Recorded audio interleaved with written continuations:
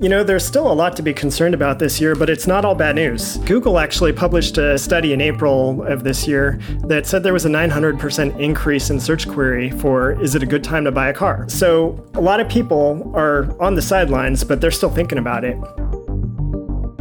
Hi, this is Peter Stork, and you're listening to Unscheduled Maintenance. It's been an interesting few months to kick off 2020, to say the least, and it's a little crazy to think we are pretty much halfway through the year. I know many of us have been forced to put our heads down and power through what's directly in front of us, robbing us of the proper time to contemplate all that lies ahead in the second half of this year. So that is exactly what we're going to do today. My guest today is my colleague David Greene, Senior Marketing Data Strategist for Cars. David's based out of Santa Monica, California, and has previously worked at J.D. Power and Edmunds. Now, while his career path started in communications, he soon found out he preferred to have data do the talking. He sought out independent accreditations in hypothesis testing, regression analysis, and SQL, and has spent most of the past decade developing powerful insights for both cars as well as our dealer partners. David, thanks for joining us today. Thanks so much, Peter. Happy to be here. Absolutely. I'd like to start at the beginning of your journey in the automotive marketplace, because you jumped in at a crazy time. You got your start as an industry analyst right as the 2008 financial crisis was starting to kind of turn around. What do you remember most from that period? That was a real wild time. Back in 2008, I just started in the industry analytics world, and everything was good. It was the summer of 2008. It was a little bit crazy because gas prices at that point had been climbing for a couple of years at that point, and it was starting to hit a fever pitch. And that summer, the thing I remember most is what was happening to truck sales, which mostly impacted the domestic automakers. Because gas prices were hitting a national average, I think around $4 a gallon at that point, people were panicking. It was nuts. People were trading in their full-size Suburbans for compact cars. And that was just like a panic over the gas prices. In fact, I do remember one particular dealer in this area was offering buy one, get one free on the Dodge Dakota pickup. It was madness. Back then, that was the summer of '08. And that fall is when the Lehman Brothers crash happened, which kicked off the credit crisis and the recession. From that point, it was just a roller coaster. Nobody could get credit, so nobody could finance a car. You couldn't get approved on a lease or a loan. So with credit drying up, auto sales just plummeted. Plus, of course, terrible time for the job market. People didn't have money to buy a car even if they wanted to. And so over the next 4 years, the dip in new auto sales was tremendous. It was about a year's worth of auto sales that just simply never happened, which is tremendous. And that had a ripple effect all the way until now, basically. Because if you think about it, during that time, an entire year's worth of new sales basically never happened, which means a lot of used inventory didn't hit the market over the next 3 to 8 years, which also means that there's been sort of inflated prices in the used market since then. I would argue that this year, or maybe 2019, was the first time we were really starting to see a normalized used market again. Of course, that's all out the window now. It is a question we keep turning to in this program, but I think it's a hugely relevant one that deserves really to be attacked from all angles. What parallels do you see between the marketplace as it kind of entered and came out of that 2008 dip and what we're seeing now? It's interesting because things were so different back then. You had the credit crisis. You had the domestic automakers, GM and Chrysler, going through bankruptcy, Ford on the edge of bankruptcy. You had, shortly after that, Toyota's unintended acceleration crisis and the tsunami in Japan, creating these huge shortages in inventory. Lots of very different crises from what we're seeing now. And today, credit is widely available. The internet has taken over, where that wasn't necessarily as possible back then. So now people are largely able to work from home. People are able to get credit, and dealerships are able to engage with their customers online and over the phone. And so, a number of states prevented auto sales, about half of states, for at least some amount of time, but then started allowing online sales.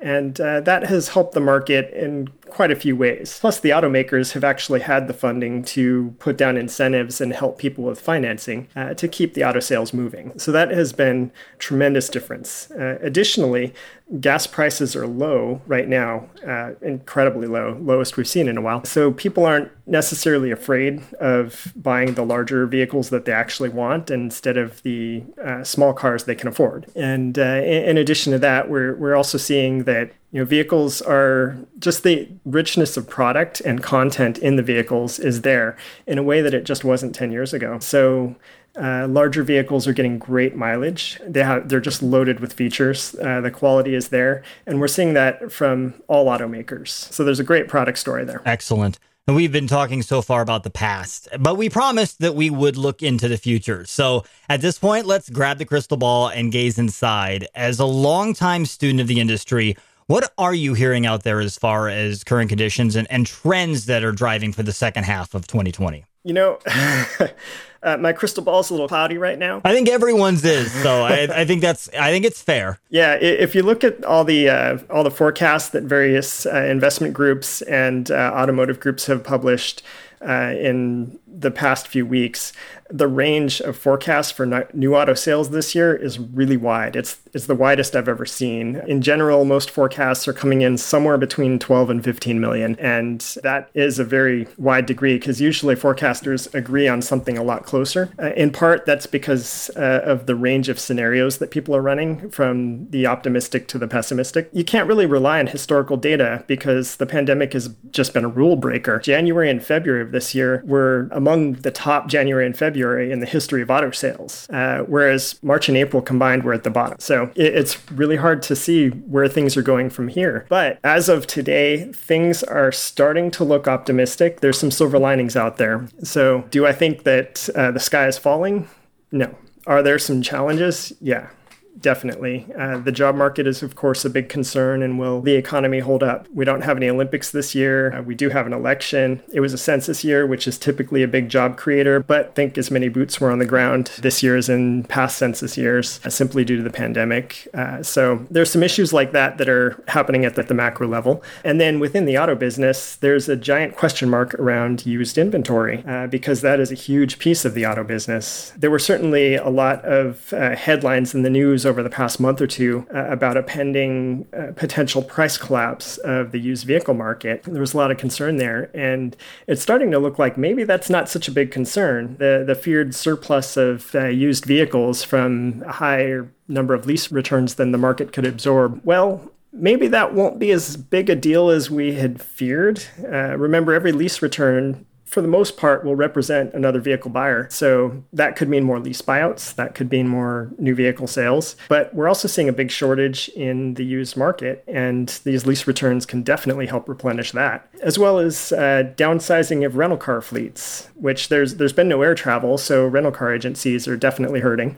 And certainly the Hertz bankruptcy has got everyone concerned about a big surge of lease vehicles hitting the used market. But as it turns out, the numbers we're seeing on cars.com are showing that used inventory is down about 30% from March. So dealers are really hungry for inventory simply to have the cars that people are shopping for. And buyers are certainly having a hard time finding the vehicles they're shopping for. So maybe some decent trade-in deals if people do want to jump on some of that new inventory that's out there. Absolutely. It seems like if you had tried to trade in a vehicle a month ago, it would have been hard for a dealer to give a very good trade-in price because there was so much volatility and they didn't want to give more than they could resell the vehicle for. But now that there seems to be a real used shortage, it seems like the market is returning to a fair normal.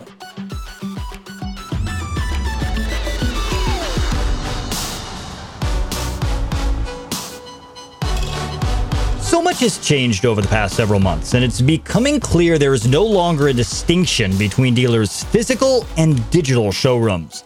The retailers who could best create seamless experiences between the home, the driveway, and the physical lot will be the ones who win the second half of 2020. Cars is here to help with a new digital car selling guide that provides actionable insights on how you can navigate car selling in the post-COVID world. Visit growwithcars.com today to access this free resource and talk with your Cars rep today about how we can help.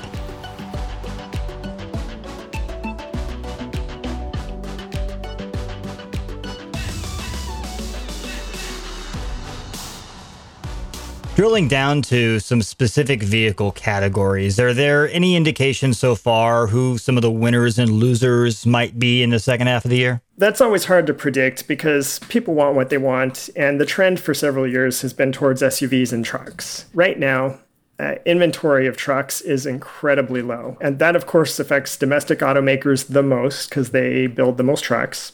Truck inventory is down about 45% on the new side and about 35% on the used side since March. In part, that's because factories have been shut down. They can't build more trucks. And also the heavy incentivizing that the automakers have done has done a great job at selling trucks, but without resupply coming, that's going to be an issue.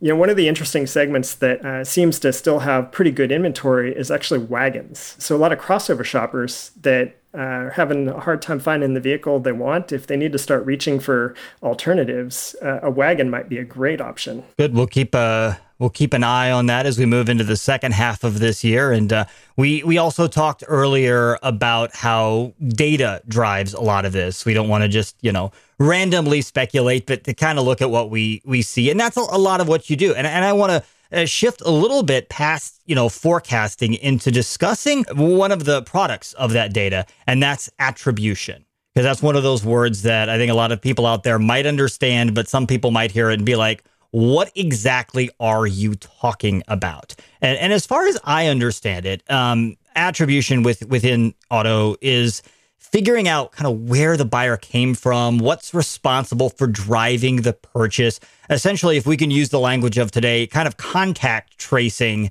how the consumer got from point A to point B, which is the sale. Is that kind of an accurate look at what it is? I have a love-hate relationship with the term attribution. You described it beautifully. In my head, I simplify it down to putting credit where credit is due. So attribution is going to be based to who you are. If you are an automotive publishing site, then you want your customers, advertisers, to understand the value you're delivering. If you are a dealership, then you want to understand whether you're getting the value that you're paying for in your ad campaigns and programs. So in terms of attribution, there's many tactics, many tactics.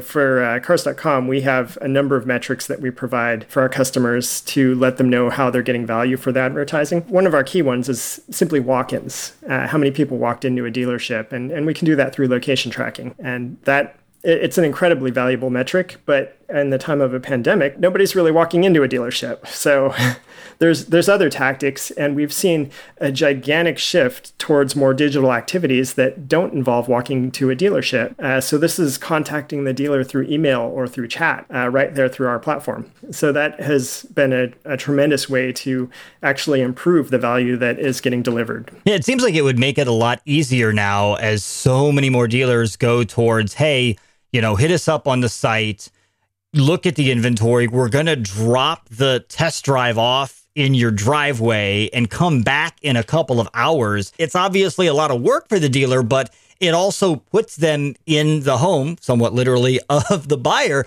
to an extent that it makes it very easy to track where they came from and kind of control that along the way. Absolutely. It's actually a much stronger relationship. And in this time right now, it's absolutely what the customer needs. And so it's just a perfect fit of everything coming together. So we've talked a little bit about data from the consumer side to start and like what we're looking at moving into the last half of this year and attribution, how we kind of marry what they're looking for into what the dealer sees at the end. But as far as how dealers should approach the rest of this year, do you have any general thoughts or advice how they should approach the rest of 2020? There's still a lot to be concerned about this year, but it's not all bad news. Google actually published a study in April of this year that said there was a 900% increase in search query for, is it a good time to buy a car? So a lot of people are on the sidelines, but they're still thinking about it. So dealers can do a lot with this.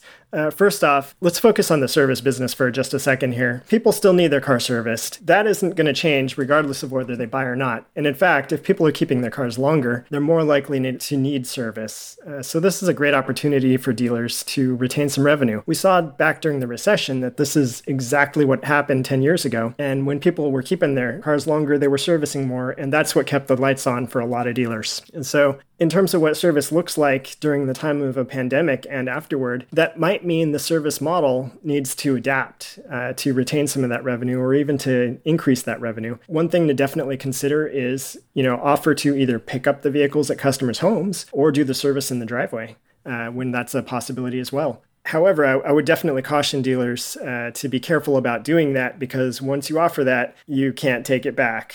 There's no sticking that genie back in the bottle.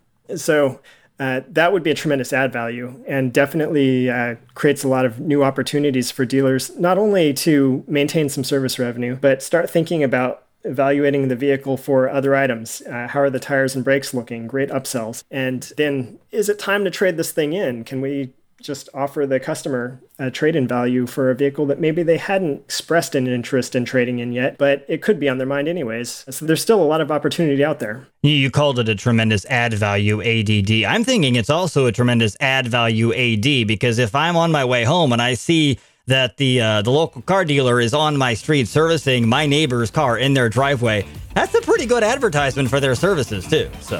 Yeah, that's a great point. Absolutely right. The neighbors may even come up and ask him about it. The last few months have been a whirlwind of change, and while we all hope that things just settle down and we can all return to some sense of normalcy, we can all benefit from taking at least just a moment to analyze what we're seeing now and thinking about how that should impact the decisions we'll make in the near future. The insight of experts like David is so valuable, with the experience to compare what we've seen in previous economic speed bumps to what is going on right now and not just assume that everything will just take the exact same path. So learn from history, but also understand how data is showing us that today is different as well. I'm Peter Stork. Thanks again for listening and tune in next week for another new episode of Unscheduled Maintenance.